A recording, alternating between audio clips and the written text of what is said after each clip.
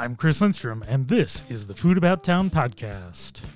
In this second part with my conversation with the Nebbia boys, JJ Katea and Chef Brian Arliss, just a quick proviso, we do talk about where Brian was employed. He was employed at Rohrbach. He's no longer employed there, so just keep that in mind through our discussion. We finished our conversation. We did an hour and a half the first time talking about beverage pairings, and we kind of just went on a wide-ranging discussion in the second half. I'm really excited to see what these guys end up coming up with the Nebbia concept. I think it's a really cool idea. So, hope you enjoyed the second half of the conversation. Just a reminder to go to curatemeals.com, my food provision service here in town, where you can get a mystery meal for two, mostly focused around the small minority restaurants of Rochester. Go to curatemeals.com to order your events. We got some really cool stuff coming up. And more episodes of the Food About Town podcast in the works. So stay tuned for the rest of this episode with JJ Katea and Chef Brian Arliss from Nebbia. Well, we're back with a little kind of a mini episode of the Food About Town podcast. We did part one with the hopefully near future Nebbia team, and we say near future in a optimistic, positive sense. You got to stay optimistic, especially during these times. Yeah. There's near future, and then there's near future of a restaurant opening. Yeah. So JJ and Brian from the Nebbia team, and we're just gonna kind of talk because we've been finishing some of this amazing wine that we started in the original episode, and I don't know. I might pull some stuff down from the shelf because I got dropped off some. I've been setting up to do spirit reviews here in the podcast room, and my partner in the spirits review thing, Chris Carlson. I don't know. Have you met Chris, JJ? Does he have like longer, kind of like blackish, grayish hair and everything? Yep. Oh yeah, Chris is dope. I've met him a bunch of times. He's one of those people where I never forget his face, but I always forget his name. Yeah, it sounds about right. I'm an asshole. Yeah. Well, I mean, I can't remember anybody's name. I can't remember names for anything, but I'll remember what you eat, what you drink, where I've seen you. Mm-hmm. And then they'll be like, yes, it's Chris. And I'm like, huh? Yeah, of course. Yeah, Chris I have to check Facebook every time you come in, Chris. I'm like, who is this? I'm like, shit, it's Chris. Guy?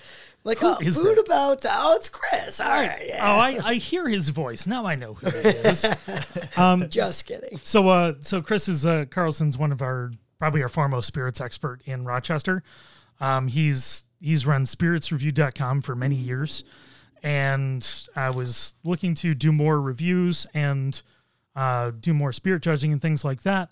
So I was going to work with him and do video reviews on YouTube of spirits through Spirits Review on YouTube.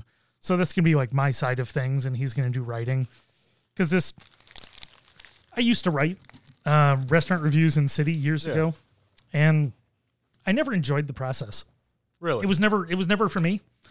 I was a good writer, but that was through the miracle of editing. Yeah. Like I had really good editors. Jake Clapp, who was the editor at the time, he turned me into a much better writer than I actually was. See, now you saying that, I think I can write, but now it's just full of self-doubt. I got really excited from a conversation stemming from another meeting we had the other day, and I was like, oh, maybe I can write. I've always enjoyed that aspect. I like speaking about what I pretend I know, and maybe a little teaching aspect, but you saying all that, I probably don't know anything now. Well, I love the speaking part. This is what comes easily for me is, the having a conversation about things. When it comes to getting words down on paper and making it flow and making it not just like me being like annoying, pretentious and using big words and like run-on sentences. Like this is a lot easier for me. Yeah. 3/4 of that is me. Annoying, pretentious, run-on sentences. Big words. I did say, I tried to say deter the other day with everybody at work, and I said Dieter, and then everyone ripped on me, and I was like, how have I been working with you guys for 3.5 years at Good Luck? We did our menu. Oh yeah, I saw that. That's gotta be really exciting. It's gonna be a total shockwave. People are gonna be like, "Oh no, the thing I always ate is gone." Well, you know what, and it's gonna be like, "Hey, we want to do new things. We're a great restaurant, and we're just stepping it up." Well, that's actually an interesting topic in of itself. Is also a restaurant that is so well known for for the format of the menu being so consistent. I mean, remarkably consistent over 10 plus years now, that the menu is very much, you walk in, it's the same basic format as it has been since it opened, within reason. Bum, bum, bum. That all changed. And I'm to be honest, that's actually, for me, that's very exciting because it's a restaurant that has so much, you go in and you have the specials and you're like, oh, got it. This is what a lot of things are. This is what the team is making at this moment are the specials, because it's not to say those dishes aren't great that are on there, but to keep it fresh after so much time being open, I think it's kind of important. That's why, specials to me are like the pinnacle of the week, because, the whole team has come together and they want to showcase something. Everything else, they can do it. They do it extremely well, but to really be focused and hone in on one thing and have an entire team come together for one thing, that's what really excites me about going out to restaurants. It excites me painting the picture. Like, we all get together, you'll see me like walking around, and after lineup, like literally for anybody who's never worked in a restaurant, so we have lineup before. We actually do have meetings where we talk about everything that's going to happen, just like any other kind of company. Some people get shocked by that. Yeah, it's and funny. it is kind of interesting because I hadn't worked really in the industry at all, other than I cooked the last 2 nights at Joe Bean when they were open. Okay. And they're like, we got 2 nights left. Get in there, Chris. Yeah, basically that's what it was. I cooked the last 2 nights, and then since I've been doing my pickups for Curate over at the German House, if my friend and yours, Chris Grocky, needs some assistance. Broccolini. If he needs some assistance for an event and like he's down a person and I happen to be available, I go in, I bust tables, I set things up, I help him do whatever.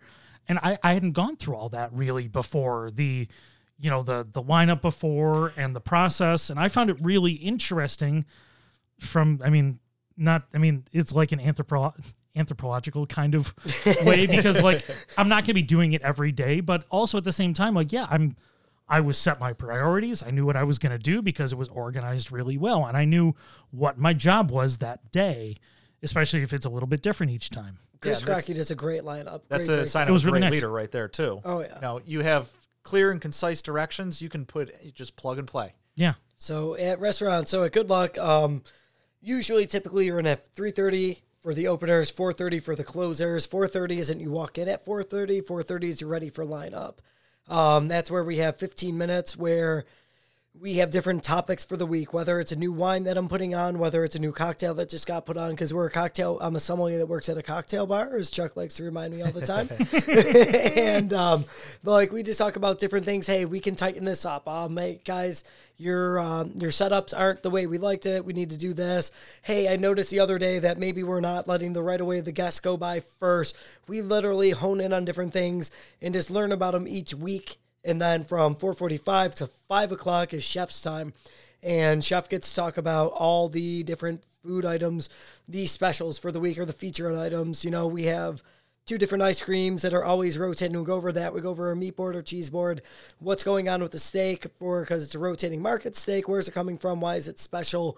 And then we go through on all of the actual features for the day. So 4:45, 5 o'clock hits pretty quick, right? That's a lot of information in 15 minutes. So it's 15 minutes. You have to memorize. I memorize that. And literally, if you've ever had me, I would say by 5:05, I'm looking through, and we typically have 3 features that you have to eloquently speak about. So when you see me from 5 to 5:05, we're huddled in a little group, kind of like all folding napkins.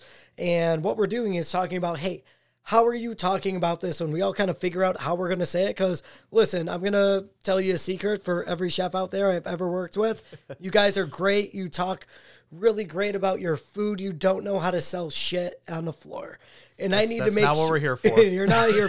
You're here to make it taste good. Like, you give us keywords, you give us really good things, but it's my job to translate for Chef to you, right? And knowing how to do that is it's a skill, and that's literally what we do, and we just memorize everything. You're not supposed to check your book, you're supposed to memorize it. Well, and part of that is the difference between just rote memorization as well.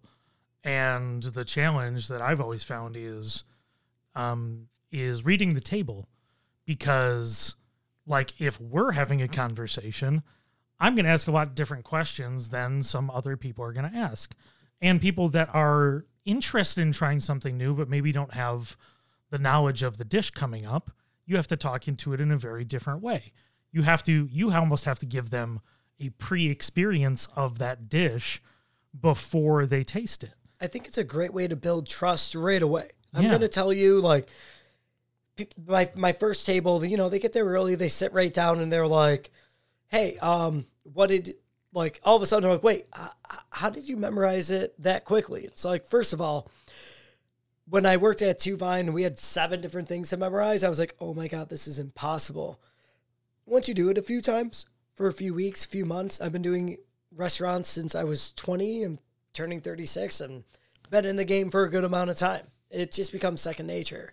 Do you usually get to taste the dishes while you're trying to learn about them? So pretty disappointing thing for you all to hear. They don't make us the steak of the day every day. They have figured out that we know what steak tastes like. Yeah, But that's fair. they will let us try different sides and everything. A lot of different things. Like we, at Good Luck, we work with Autumn Harvest Farms. We get a whole cow in, right? And so that's where our oxtail and tripe dish comes from. That's where, we do a lot of beef tongue dishes after we collect enough beef tongue. And we kind of do a lot of weird things. One of the great ingredients. I mean, 100%. Gosh, Talk about beef tongue. Beef tongue was, so like I said, I'm vegan now, but like we just made Chris eat a bunch of non-vegan food because we're assholes. Fair enough. But the when it comes to let's say, I mean, for me, like, more traditional style, like Mexican tacos or tortas, I think the king of all, taco meats is lengua. I think it's nearly perfect. Absolutely delicious. It's so good. I mean, talk about beef tongue for a minute. So I've talked about it lots of times.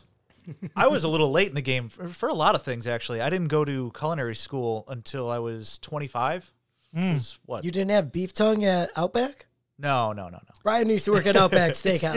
It's not on the menu? No, they kind of opted against that one. There wasn't so much tongue left. Is that where they have the bloomin' onion, though?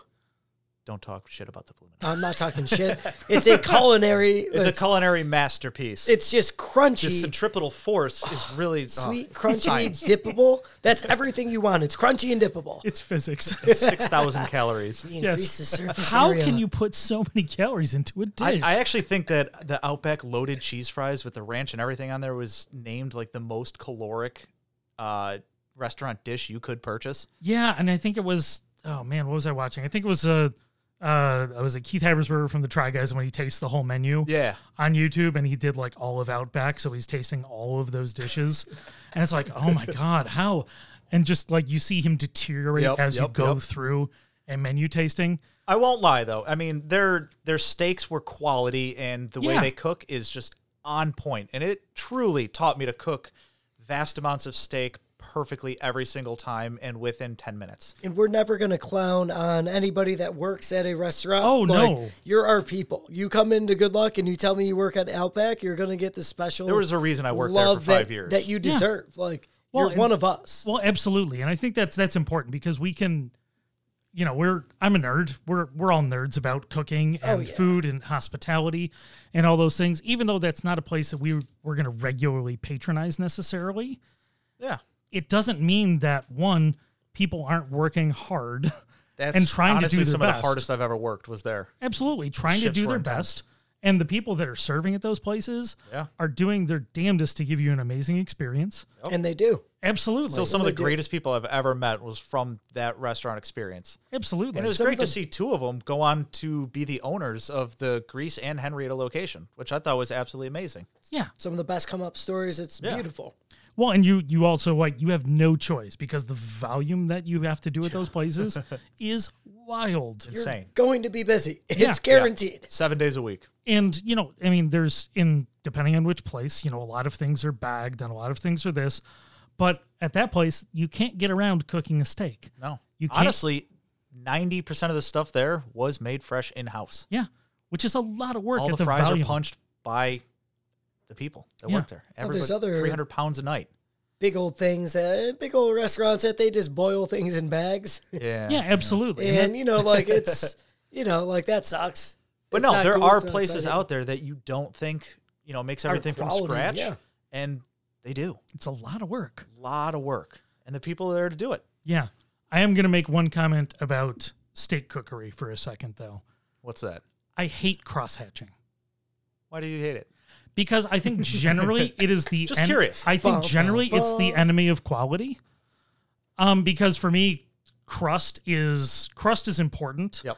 And the textural contrast between a well-cooked interior and an exterior is really what makes a steak from this is an okay steak Yeah. to an amazing steak.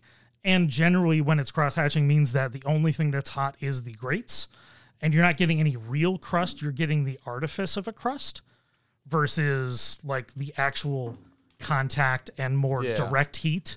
Okay, or so more you're talking intense the heat. actual, what looks to be painted on lines. Yeah, and really where the grills really aren't that hot. Yeah. And that the only thing that's cooking you've got some radiant and air convection. Yeah. But you're not getting that like, real sizzle on the crust like you would from intense direct heat. Yeah. So that's why, and it's not the cross hatching itself, it's the connotation that cross hatching brings to me. I'll definitely Versus- agree with you there. Versus a Yeah. a hard flat top or a broiler sear where you get that real, Yeah. that contrast of crunch. Yeah, it's borderline an infrared style heat, and Yeah. you're cooking it perfectly just on that nice top layer. Yeah, it's part of like the quality tree of Yeah. things. If I see it, it's really hard to do both. You can't have great cross hatching and a really hard crust unless you're also putting in a broiler to get that really And then intense at that point, crust you on have it. like a 4-inch tomahawk or something. Right. Very different thing. Hi, two, please. Yeah, right. But that's like my nerdery coming out because like for me it's like, oh, you can quickly make an analysis of something. And one of my good friends, Chris Clemens from Exploring Upstate and any number of things, he always hates when I do it. Is when I'm like, oh, I don't need to go to the restaurant. I've read the menu. I know what they're doing. Yeah. I can taste Yep. the food before I go there. Yep. And he's like, how can you know that? How can you taste this before you Well, go you look there? at the words that are being used, and you can take it in a direction. Yeah, and that's not always perfect, of course. Yeah. And you make mistakes that way.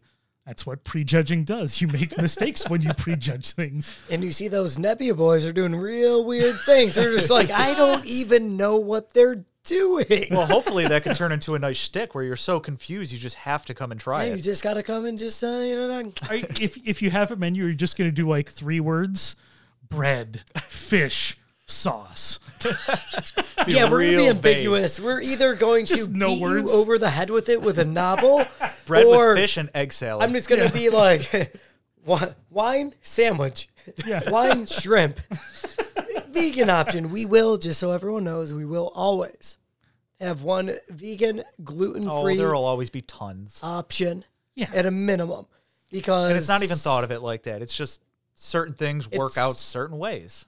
Well, it's there's so many surprising dishes that we've already done where we're like, oh yeah, this is entirely vegan, gluten free, and we're just like not even trying. Well, I agree completely, and that's from the perspective now coming up on 2 years of doing vegan full time.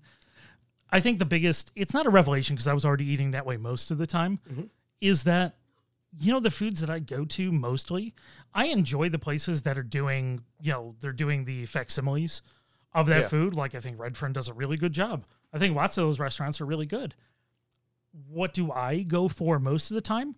I go for cultural foods that are, by definition, either vegan or vegan friendly. Yeah. That's what I eat mostly. Like I eat Szechuan food. Yeah. I eat I mean, a mapo lot of that That's tofu. Szechuan opera. A lot of that stuff So has good. a long-standing So tradition, good. so So good. you know it's going to be good. Well, it's not boring flavors, Yeah. right? I want punchy flavors.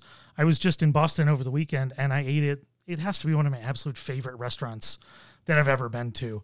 It's a place called Blossom Bar in, I forget what town it is, but it's an amazing cocktail bar, but also Szechuan restaurant.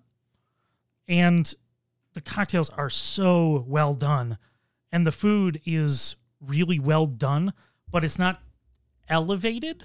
Yeah. You know, like you could try to do it fancier, like, you know, really fine plating of all these, you know, of your Szechuan things, you know, really, you know, upscale techniques and, you know, all those things to make it finer. Yeah.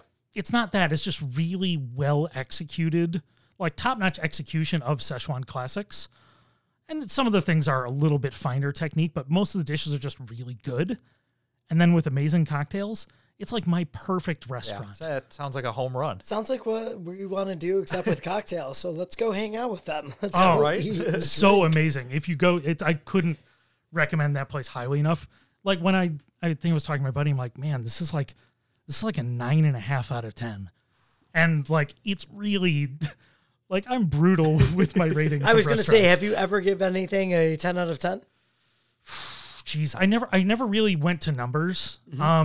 But like when I'm talking with friends, Yeah. like I'll go to numbers. Often I'll kind of contextualize when I'm reviewing a place with friends. Like, hey, so like we went to a dosa restaurant, right? Or it was a vegetarian Indian place that focused on dosa.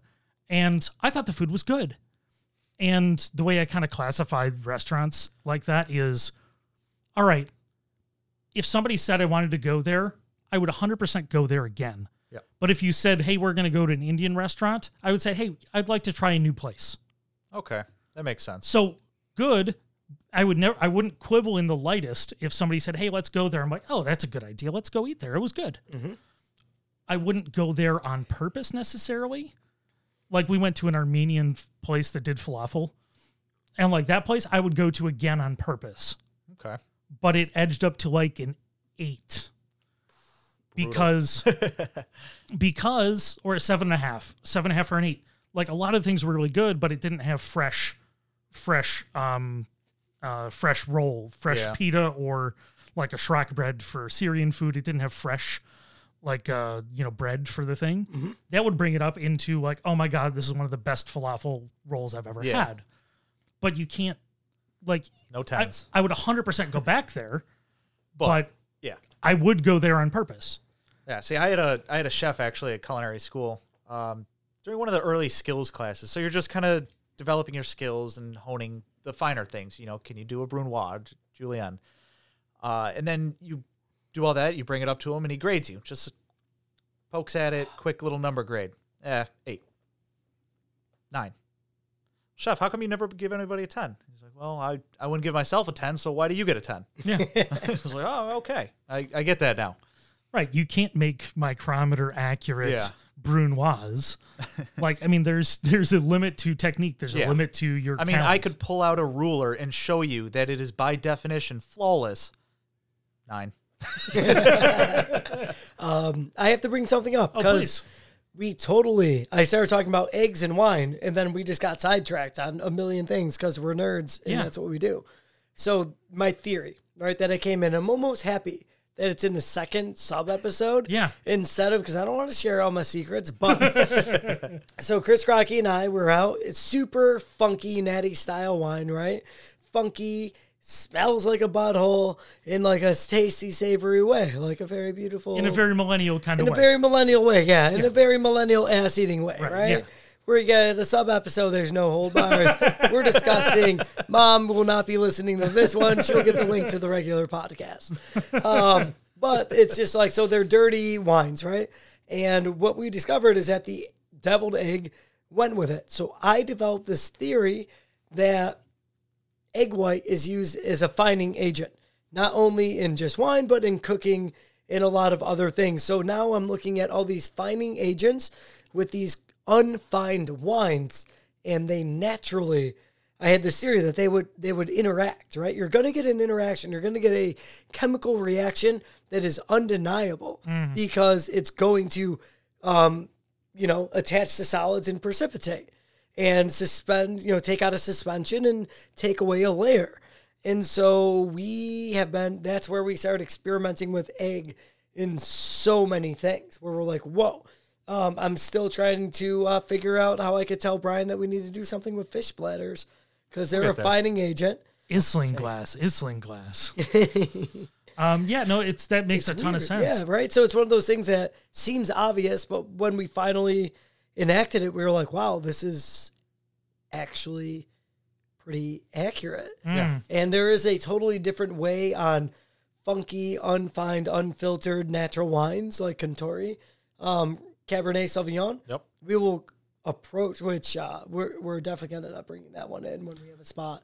We will approach that wine totally different than we will like a West Coast, like a fucking big old, Napa Daddy of like, hey, we're doing all this. And they're like scientifically like, Well, to be honest, I find a lot of those wines kind of boring. And I think something like that, which is so big and body and all that stuff, I think those are the wines that benefit the most from an overt, and I say overt, natural presence, because a lot of amazing wines that we'll taste, like I bought my mom she wanted a sweet wine, and she asked for ice wine. So I eventually ended up with the Weimer Late Harvest 2015. I mean, you just said Weimer, so you're doing the right thing. It was, truly one of the finest sweet wines I've ever had.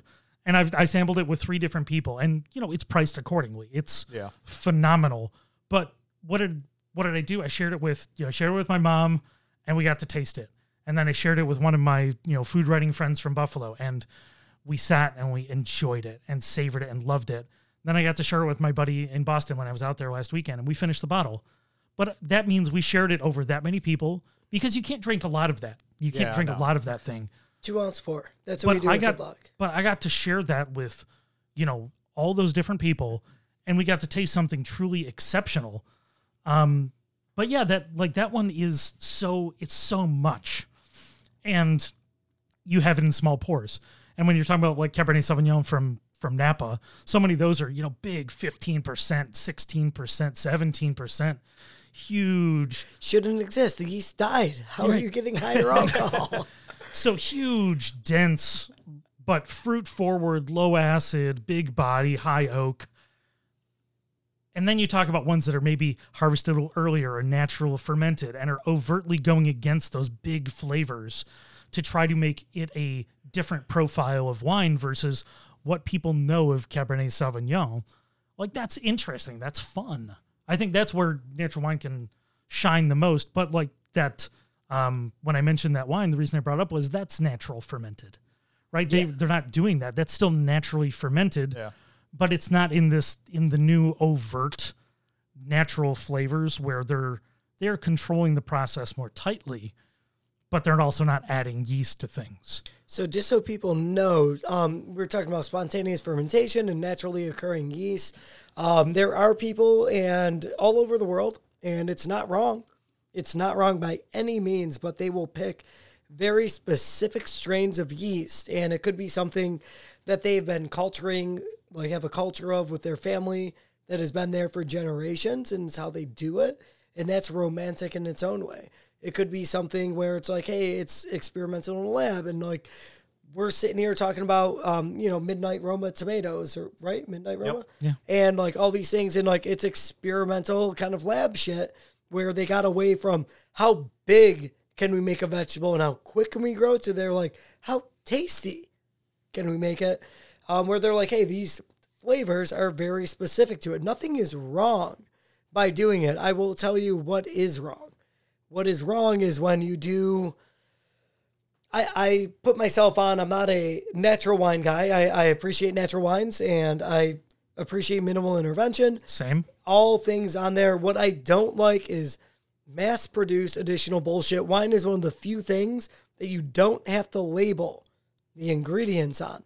And people are like, ingredients, it's just fermented grapes and probably a little SO2. Guess what? There are your companies, there's these big brand names when they started off and they're like, 1,000 case production. And then all of a sudden they get bought by a huge corporation and they're doing 30,000. They are adding, literally, they will cook down certain varietals and make a syrup out of them and add them to your wine. Well, is that why all my boxes taste the same? Yeah. No. So interesting. So I'll give an example of this. So I don't know if I've used it on the podcast, but I was I was out in we were out in Cincinnati visiting my wife's aunt. That's one of her family members that's I just still have to around. say it again. Cincinnati. Cincinnati, home of Skyline Chili. Cat Williams. They just go right to Cat Williams, or he just talks. That's it. He's just Every like time. Cincinnati, and it's awesome, and he's hilarious. And I that love was Cat Williams. that was college. That was 2005, 2006. All of his releases. Good Anyways, days. I'm sorry. So you're with her out in Cincinnati. So we're visiting Cincinnati, and she was just drinking, I'd say a generic, cheaper wine, and I looked at the bottle. I did a brief investigation before I tasted it, and I saw 15-something%, right? So okay, high alcohol. I tasted it and it had huge, big, racy acidity. I'm like, first note, I'm like, oh well, they added acid to this. Because you can't have it both ways. You can't have Malbec. You can't have huge alcohol and high acid. It doesn't work that way. You can't have both because as the fruit ripens, It's rare. It's rare. There's certain varietals like Nebbiolo that has both, but it's rare. it's very difficult. And when we're talking about things like, or you get grapes like Cabernet Sauvignon where they've added acidity to it to bring a liveliness to these wines that are so big, like, oh, you added acid to this.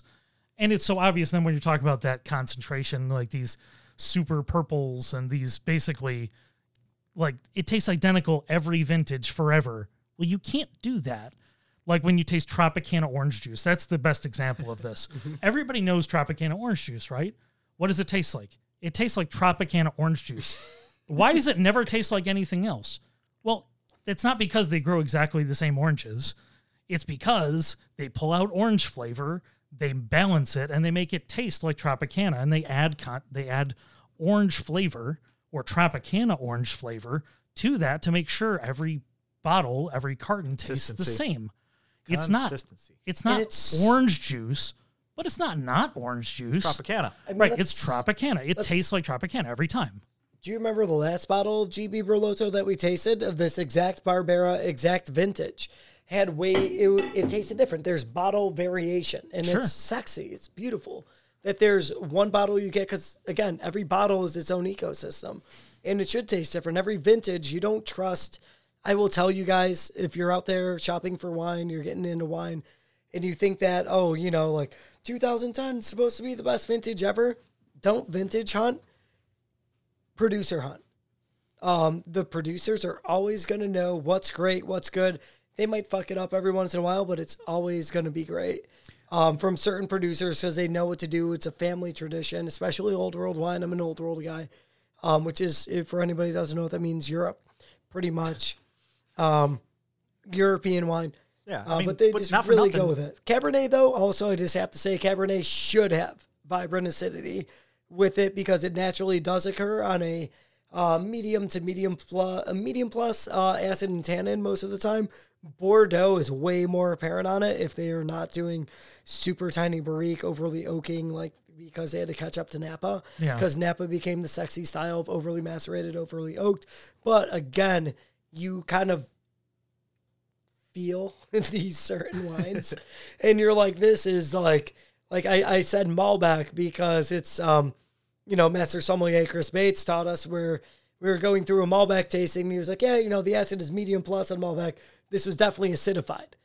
And it's just like, he's like, it's what they do in Argentina.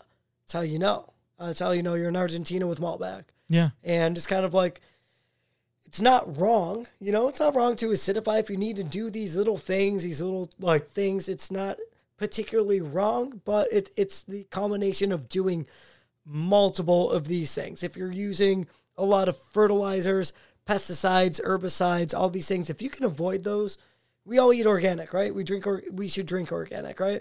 We want to take this shit out, go to biodynamics, and it's good for the earth. It's good for the wine. I'm a biodynamic nerd. I'm not a natural nerd. It's my 20-minute roundabout way of saying things. It's a little bit more, and we talk about, people use the term terroir. It's basically, it's of a place. Yeah.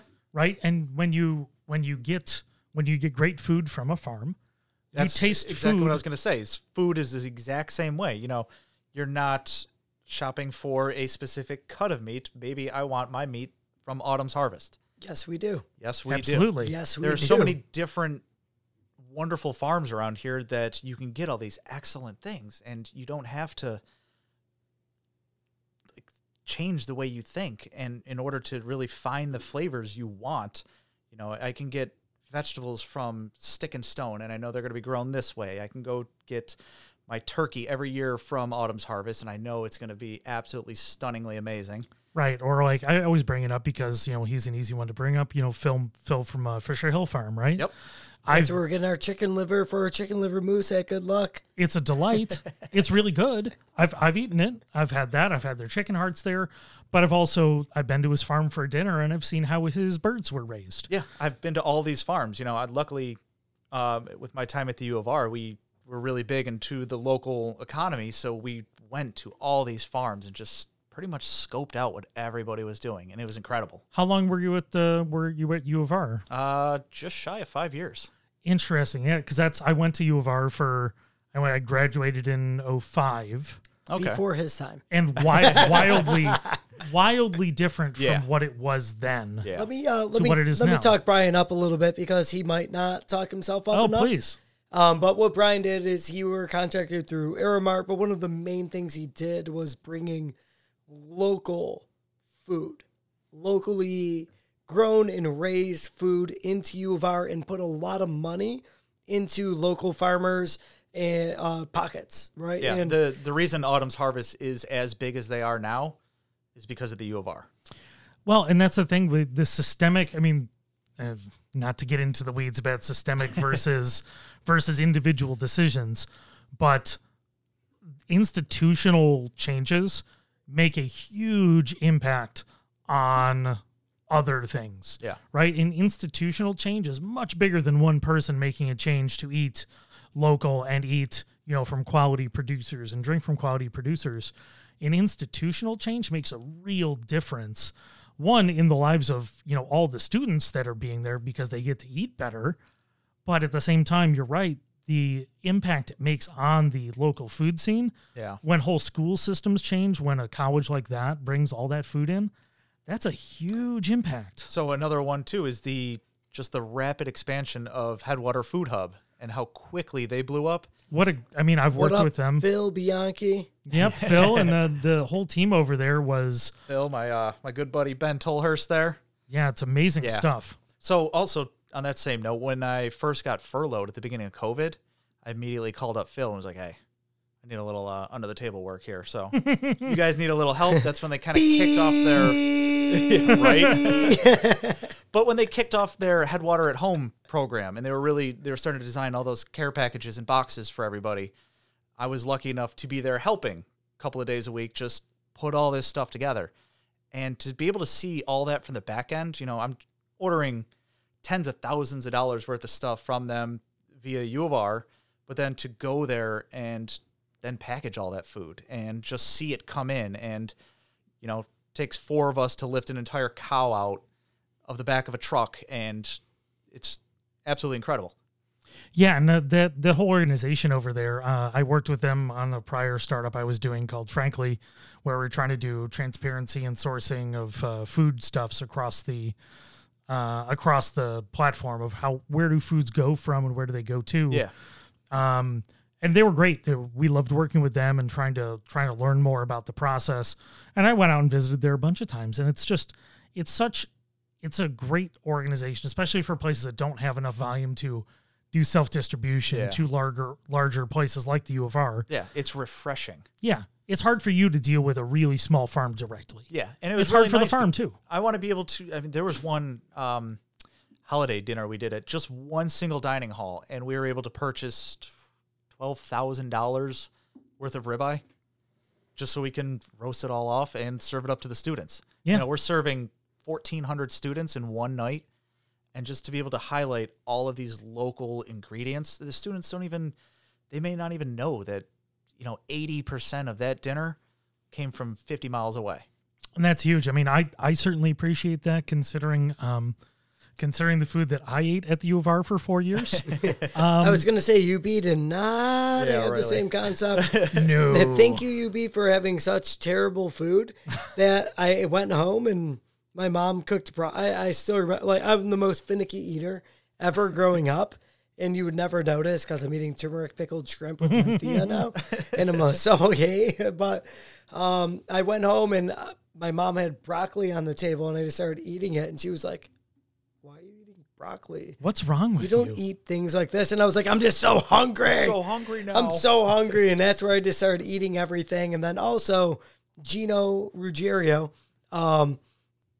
was the head chef at Two Vine for a very long time, owns Fiorella, probably my favorite restaurant. It's such a killer restaurant Yeah. from top to bottom. If you haven't had their pizza, you're an idiot. Really to good. say that. Even if you're gluten intolerant, you're still an idiot. real learn long how to eat fermentation. gluten. Yep. Well, and he also in, Nick Wheelhand. No, I'm just kidding. but I'm no, so muscular, I can't eat gluten now. but my friends who are, I'd say, gluten intolerant, they can eat properly fermented out Yep. grain products. The naturally leavened like process. like which is- like Flower City Bread does, and Yeah. what again, we have natural fermentation going on, right? We have the yeast cells. and how much of that is really chemical sensitivity versus gluten sensitivity too. It's hard to No clue. delineate the two because a lot of people actually end up having chemical sensitivity to how the grains are grown versus it's actual gluten sensitive because all those breads are laden with all the chemicals that are in Yeah. there.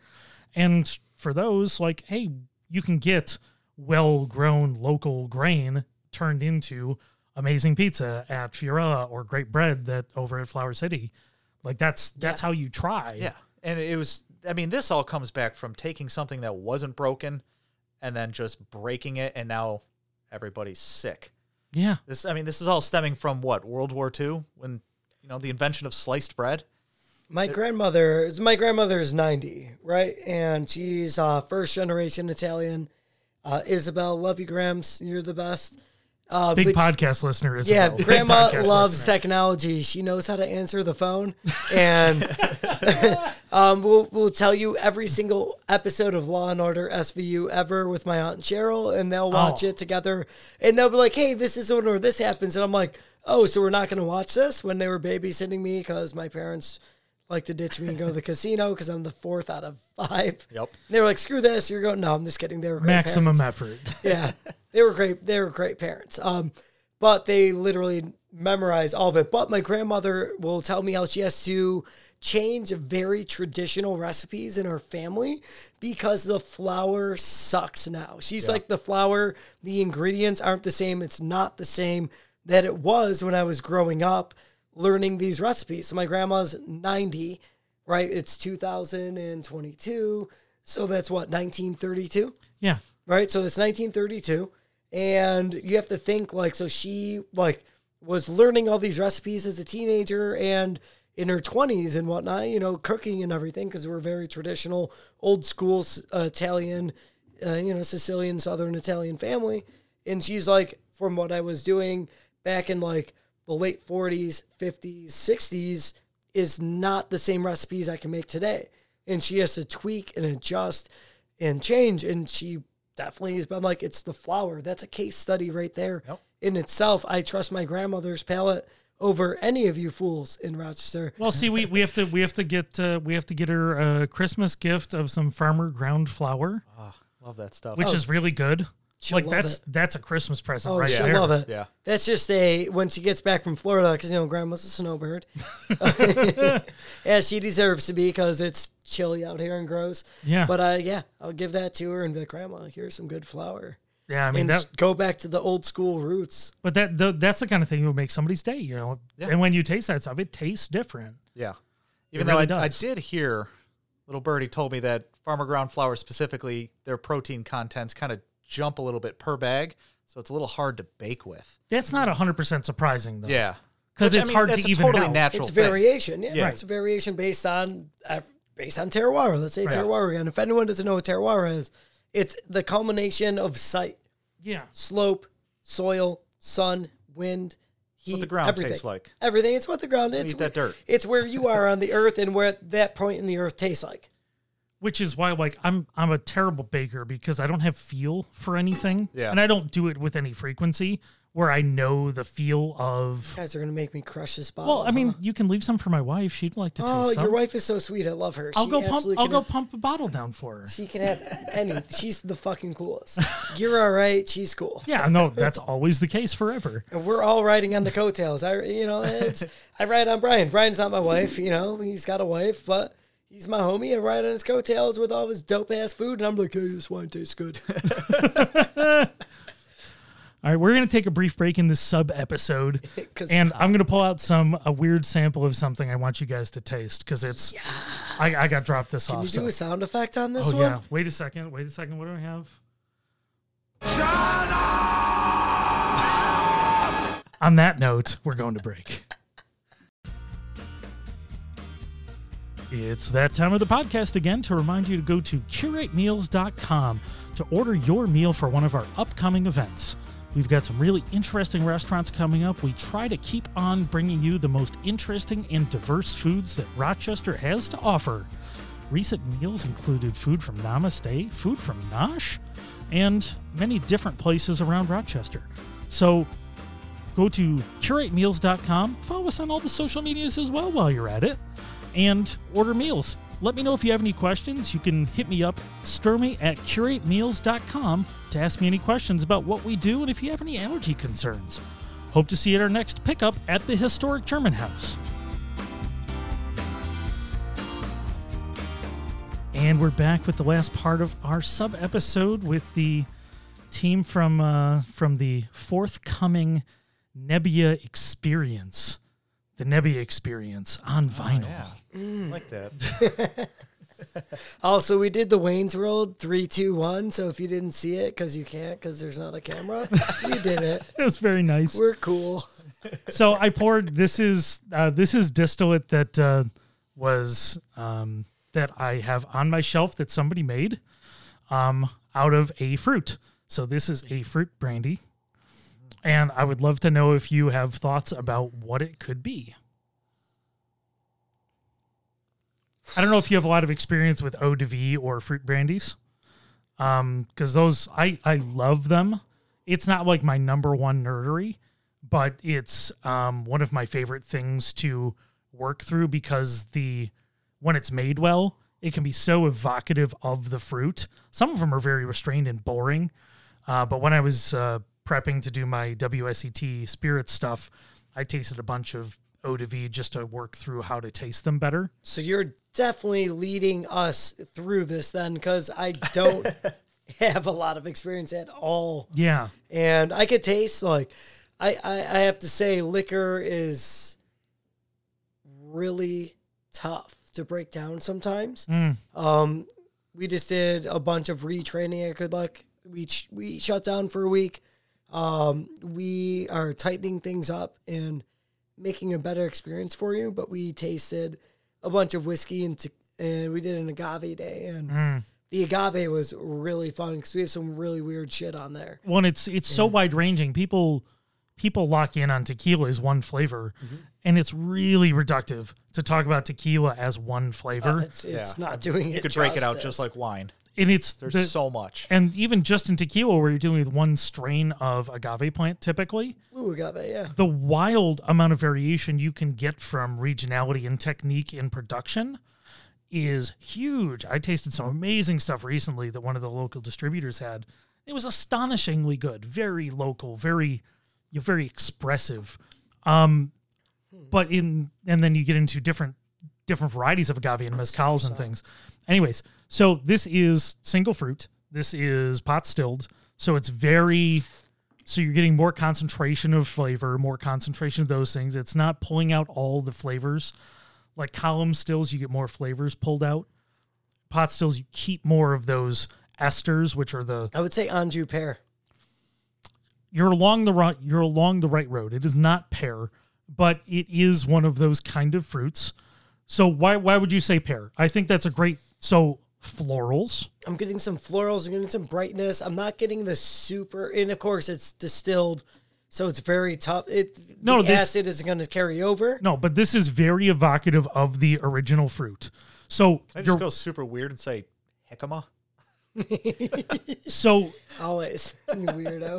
I don't know how that would work because it doesn't have a lot of sugar. No, it doesn't. So JJ's closer on the direction. I see why you're saying it because there's a crispiness Yeah. to the nose. It's almost like a little bit more dry to me. I would say like Yeah. a yellow apple then if it wasn't pear. Yep. So pear's closer because it has concentrated florals. You can smell almost some of the tannins. And so this is quince. Oh. So it is okay, distilled yeah. quince. So pear's close because it has a lot of florals. Oh, the florals are fucking nice. It has a lot of skin, right? You can taste the skins and seeds. When you taste, you can almost taste seeds in there too. It's really fascinating and really well done. It does have tannin from the skin or from the seeds. It's so smooth though. It's really Painfully lovely smooth. and soft. Yeah. I almost smell like I get a hard alcohol nose, but then you taste it and it's Oh, the completely palate's gone. so soft. Yeah. No, I It's think so soft and smooth. This has to be like what, 22% alcohol tops? Oh no, it's over 40.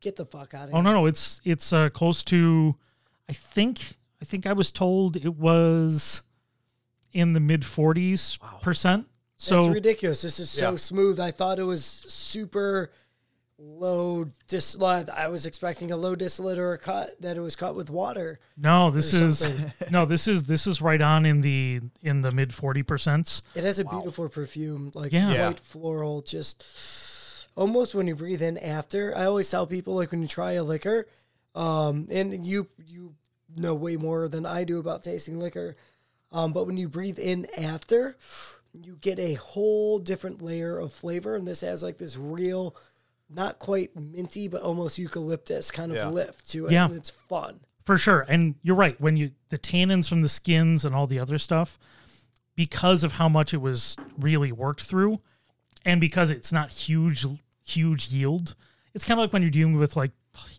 traditional cider apples that have more flavor, they have more tannins, they have more complexity. Pre-prohibition apples. Yeah, there's. I mean, it's like what a quince is. Like quinces are weird fruits. Yeah. They're bitter, they're sweet, they're floral, they're tannic. It's an odd fruit, but it makes for a really interesting distillate. I probably shouldn't mention who made it because I'm not sure it's legal. Let's not mention it. We're underground here. But it's also like made with a lot of care and somebody who loves quince. And because you really emphasize that and the work that it takes to make that Yeah. it's a lot of work to make a quince distillate because it's just a pain in the ass. You can't just cook it out, you can't crush it like dessert apples Yeah. and turn it into a distillate because dessert apples have a ton of sugar. They're easy to process. No big deal. Pears, Nice even quick hooch. Yeah. This is not. This is I love the term hooch. I do too. I was on that train for a little bit. There's Yeah, give me the hooch. a bunch of apples, cooking them down, fermenting them. I just pop a bottle and see what happens. it works. It does. And it's not to say it's bad. Like I'll use our friends at Rootstock Cider as an example, Yeah. right? You know, they do a really good job. It's a quality made product. Most of their stuff is with dessert apples, right? And I use them as an example because I think it's a really good version of a dessert apple cider. It's crisp, it's to the point, it's light, everything about it's enjoyable. Yeah. I like it. It's a good product. Yeah. It's not the most complex expression of apple that you can get in a cider. We've been doing cider pairings at with Curate over at the German House, and we've had pear cider from Normandy. We've had Spanish cider. We just had Spanish ciders, what's up? so good. I had an amazing ginger pear cider when I was in London. Mm. My You wife sound like you're from London. the amount of times I said that, I'm surprised I wasn't forcibly removed from London. Hit the dudes with the little the funny hats. Oh yeah, They would have came and got you. Like, you Yep, know what I'm yep. talking about? Like the. marched me right out. Absolutely. Sat me in front of the Queen. I love when people cross over the line and they just truck right over them. They're like, "Oh, you're trying to get a picture? I'm protecting the Queen." Which also, could we just talk about? And it might piss a lot of people off. Why the fuck is there still a monarch existing? You didn't see the wine she just put out too? The what? She just put out her own wine. We got that Queen wine. I don't think we're good enough for Got to it. get No, that. definitely not us. No. Buddy, you're from the city and from the west side. We're not getting Queen wine. Oh, West Side of Rochester. Oh, geez, I'm surprised. you guys Not are me. over here. That's all him. Yeah. No, I don't I go over mean, there. you I realize don't go that over there. my last name's 6 letters, 4 of those are vowels. You didn't guess I was from the west side. I'm touching the earth with my nose. Like, I'm from the west side. Yeah, I'm for from sure. Gates. Tahoe's is my line. That's the line in the sand for me. Yeah. I try not to cross it. Yeah, no, Oh it's my a God. little further west. A couple neighborhoods over. Yeah. Well, I'm glad I got to share this with That was- other Yeah, people. Thank you. That's so interesting Incredible. and so fun. Whoever you are out there making it, we appreciate you. Yeah, keep up the good work. Keep on bootlegging. But I think those are the kind of things where when people are doing fun things, it's nice to share with others because like I have that. You don't like, it's hard to sit down and drink that by yourself. Yeah. I mean, not that I won't, but but at the same time, it's not like what's the most enjoyable way to do that is to taste it with friends. Yep. Because it's a much more enjoyable experience. And that it's much more interesting to do that. And you can sit here and have conversations like this. Absolutely. Yeah, and that's we're going back to this one. Oh yeah, let's go back to the white. I bring this up all the time. I could try the best wine in the world if I don't have one of my friends there to try it with me or somebody to connect with so that we could talk with everybody about why that's one of the best wines in the world, then who fucking cares? Yeah. It's not cares? it's not an enjoyable experience. And I'm that's a why sharer. Come from a family of 5. Everything's shared. yeah. Well, and I think that's the same thing as 5 I think- kids, 7 total. yeah. But I Again, West Side Italian. Sorry, Chris. Also interrupt people all the time. West Side Italian. Hey, no, I'm just kidding. But I think all of us have had amazing things through the generosity of others. We've had things that are well outside of our capabilities to acquire, and astonishingly great things that we've all had the luxury of tasting through the generosity of others. But what I can do is for the things I do have, like I don't have the most fine collection, the most rare, the most expensive collection, but what do? I share it. You share it with people that come over and want to taste. Yeah. Now, if you're dropping whiskey in soda, I'm probably not going to be serving you the most interesting whiskeys I have. But otherwise, like if you want to taste, I don't care how experienced you are. It's irrelevant to me. Like if you want to enjoy it, you can taste anything on the shelf. And that's the way I've tasted with other people. They tasted me, so I was able to become a better taster through their generosity. I'm sure you've been through that same thing. Like you became a better taster because people gave you the opportunity to taste Chris these Bates. amazing things. Yeah. Literally, Master Sommelier Chris Bates. I'm spoiled with the fact that we have just like I don't know if he was like Sommelier of the Year or some shit. The dude's legit and he's fucking awesome. And just you calibrate your palate. I was in his original 6. Like there were 6 of us that used to go there all the time. Our tasting group blew up to over 30 wine professionals in Western New York. Like think about that influence that he has over Western New York and everything. I've been a little lazy with Brandon Ford, awesome sommelier, advanced sommelier. He's gonna get his master's. He's been inviting me to do different tastings, and I've been a little lazy with it. I don't know if it's lazy. I don't know if it's burnt. I don't know if it's that I'm slightly bitter that our Rochester tasting group kind of like fell out. It's weird. COVID does crazy things to people. But it's just Chris Bates is a treasure to have. I would not be a sommelier without him. And he's shown me a ton of wine that 1, I can never afford. And 2, that I could never find. And 3, that I never knew. Yeah. And like just that access of like, there's that ongoing thing that all of us wine professionals say. We appreciate what we can't have. Like I have wine friends that are like, yo, I'm never going to make 6 figures in restaurants, which I think is wrong. I think you can. If you grind enough, if you consult enough, if you do enough, you can make a lot of money. But their kind of like thing is like what they were doing, they couldn't do it. We have we appreciate the things that we can't afford. we have the best palates. We have the best palates in the world, right? Sommeliers, Cicerones, all of us. I don't know what the fuck they call a whiskey person. Yeah. Whiskey-nados. Like, it's kind of like a Sharknado, but it's a whiskey-nado. But we appreciate things that we can't necessarily afford. But then other people share it with you, and you're just like, when somebody buys a super expensive bottle of wine that I sell, I'm going to tell you guys this. I've probably never tried it. And I might have 1 or 2 bottles that I'm saving for my 40th birthday, like literally in my fridge. And that'll be the one time I ever get to try that bottle. And when somebody buys a bottle like that and gives me a 1 or 2 ounce pour and is like, hey, you should try this, like, that means the world to me. And that's like why we do this. And also, if you bring in really dope wine and you don't want a corkage fee, pour your sommelier glass. Yeah. Not saying it works every time, but god damn it, your chances are better. Oh, for sure. But it's, just like anything, being a decent guest. Yeah. And I think it's a lost skill on a lot of people, is being a good guest.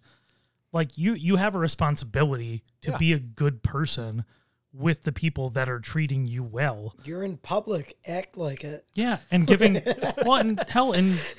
Jerry's my father is possessing my body. We're going in. He gives me. We're going in public.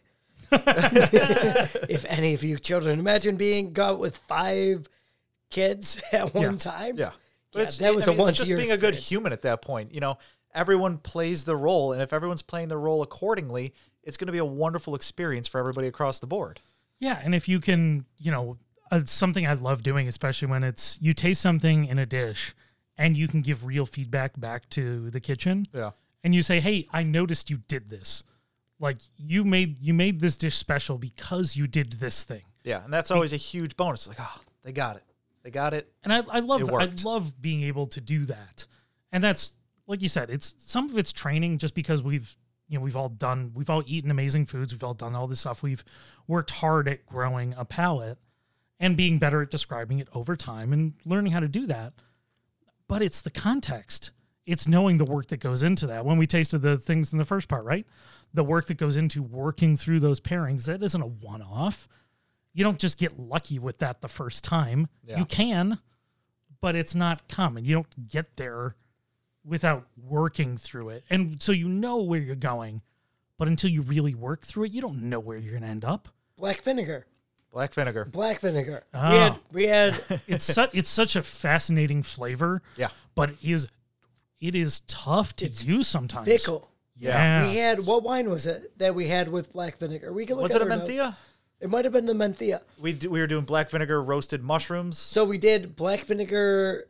We did mushrooms, right? Yep. And we had something with black vinegar, and we were like, wow, both of these work so well. We were like, ha, idiots, it's a slam dunk. We're going to do black vinegar roasted mushrooms. So Brian just took the mushrooms, glazed them with black vinegar, tried Hard them, and no. you're like, wow, does this suck? Yeah. It's just like with pairings. When I was in my level 1 at Hyde Park, where Brian went to CIA, and that's where I got my level 1 and level 2 sommelier certification. Thank you, Hyde Park, for doing what you do. They literally told us, master sommeliers, we're like, I make mistakes still. I can give you theory all day, every day, but you need to try everything. Because the things you think will work the best won't. And the most ridiculous things end up working. And that's life. I think that's just a fucking huge, just like overlapping way of life too. Like, you think you have it planned out, you don't, and things just kind of fall into himself. Hey, we want to do Nebbia, right? Yeah. Who knows if in a few months all of a sudden somebody else is like, hey, I got a different idea for you guys, and I want you to do this, and I'll make your business plan for you, because it's so boring, but it's so necessary. It's fun because I get to be like, Brian, I know people that build websites and do this, this, and this. I'm the connection guy. Yeah. And Brian is like, all right, just give me the numbers and I make sense of it. Yep. So it's fun. Yeah, I think that's a great point though, is being open to what's in front of you. I think I told the story on the podcast in the past, but whatever. Like that's how I met my wife. It's the thing that people tell you that you hate the most to hear is you go out and you be you doing the best you can be. Yeah. And it'll happen. And while you're waiting for that, you're like, oh, I hate you so much. Why in the hell are you telling me that? But I was out curling and somebody invited her to come out and meet me. So somebody came out, they brought Western New York AF. Yeah. WNYAF. I know, right? But they brought her there to meet me, and I didn't know what was happening. But it's because I was out doing my thing the way I wanted to do it, being me. And then it worked, and everything was great. But if I was worried about it and I wasn't just having a good time, It would have been completely different. and it's being open to opportunity and knowing when it's going to happen. But curling brought me to the people who started Frankly, and I joined up with them, and now we do Curate. And that's what I'm doing now that I absolutely love working on Curate and working with small restaurants. That wouldn't have happened. And that all happened because of this one part of my life that I loved unabashedly. No hesitation. Like I always talk about it because I love it so deeply. And it's brought me so much. Hey, we love getting fucked up in basements, and that's how we met. They're like, hey, you know that house that everyone can drink, smoke, party, and play euchre at? You're like, yeah. And like, that's how we became homies. Yep. Also, if you knew your wife was coming to meet you, do you think a date Mike from the Office scenario might have been there? I'm not an Office repeat watcher. Fucking out of here. I'm a Golden Age Simpsons rewatcher. I'm not an Office watcher at all. I'm here. Golden Age Simpsons. Listen, Brian, that's my watch. We can't have everything in common. But I'll just explain. Date Mike is like, he's hitting it off with a woman and they're doing well. And then his coworker is like, yes, I brought this woman to meet you. And then all of a sudden a Kangol hat comes on and he's dancing on a pool table and he's Date Mike and he's just an asshole. Yeah, and sounds about right. Yeah, right. Yeah. You know, you're kind of like you're peacocking. And he does it to the extreme because it's The Office and it's cringe and it's amazing. But yeah, that was a joke that I tried to make that didn't land, and then I had to explain it's still it for another meeting. Flying around out it's there still somewhere. flying around. It's Point somebody is out well there. received. There are at least like a lot of people that are going to listen to this. If anybody ever is like, I listen to Food About Town Deep Archives. Right, we're an hour into the second episode. Are we already an hour in? This is This we is how gotta it come goes. back tomorrow and just hang out. But yeah, I think we'll end up closing out because this could go on forever.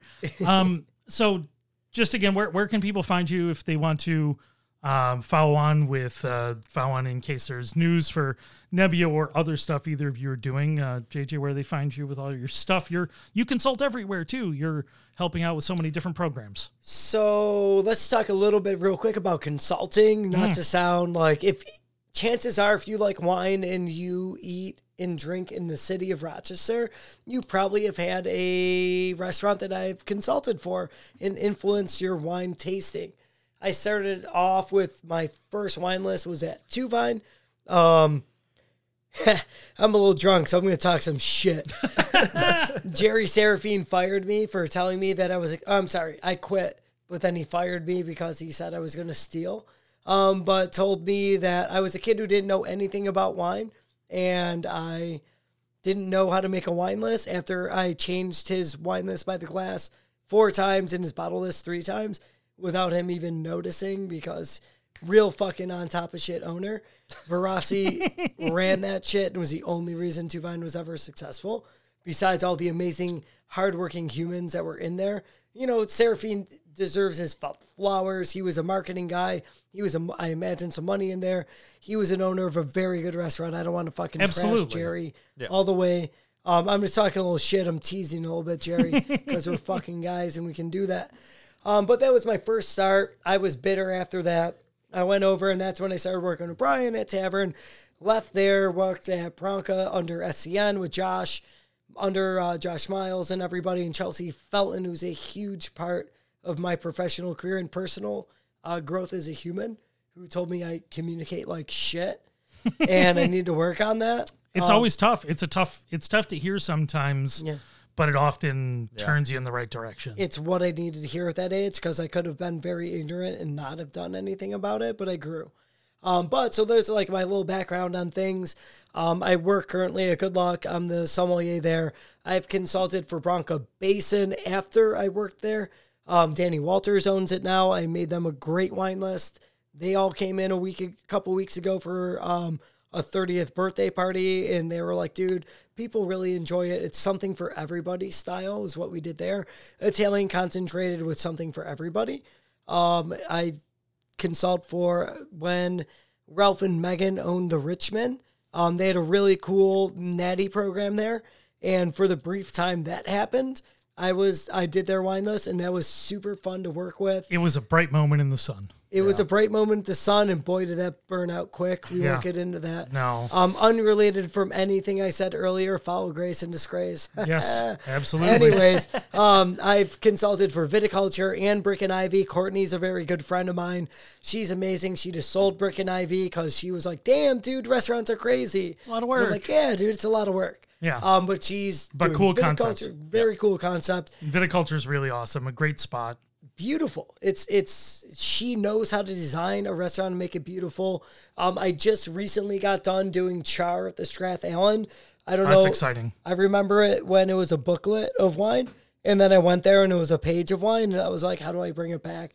And I was like, let's bring it back where, listen, their California section was already solid, right? So we just added a few little things in there.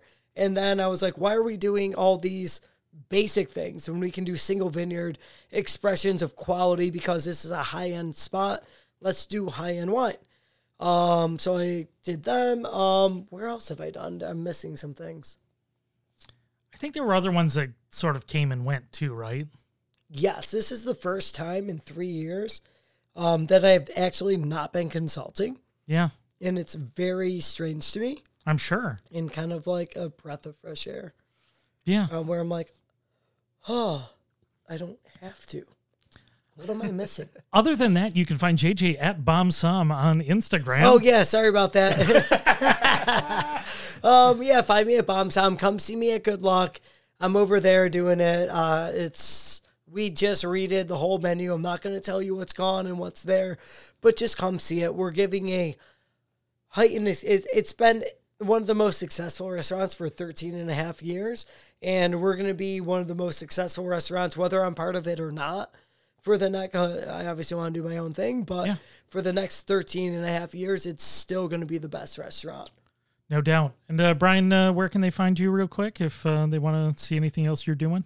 Oh, not as much as JJ to say, but I was about to. Sounds about right. No, you can find me at Roarbox. It's one of the last few things I have yet to learn, which was pizza. So I wanted to give myself the challenge. So you can find me there, slinging pies every night. Beautiful. Fresh made dough. Yeah, over on Railroad Street. Make sure you swing by. It's a great location and bounce around to a few places over there. It's one of the great spots, great areas in Rochester to do the multi-stop in an evening and make an amazing. Yeah, who would have just thought? Make an amazing evening of it. So maybe we'll see some of that later. And if you want to get another great meal in Rochester, go to curatemeals.com, order for a Wednesday night, support local small minority-owned restaurants, make sure they're treated equitably like we do, and get yourself a fun experience. Pick up at the German House with amazing drink pairings as well. So, gentlemen, thanks so much for coming over. Part 2 down and more to come another time. Chris, you're amazing. Thanks so much. Thanks for having us.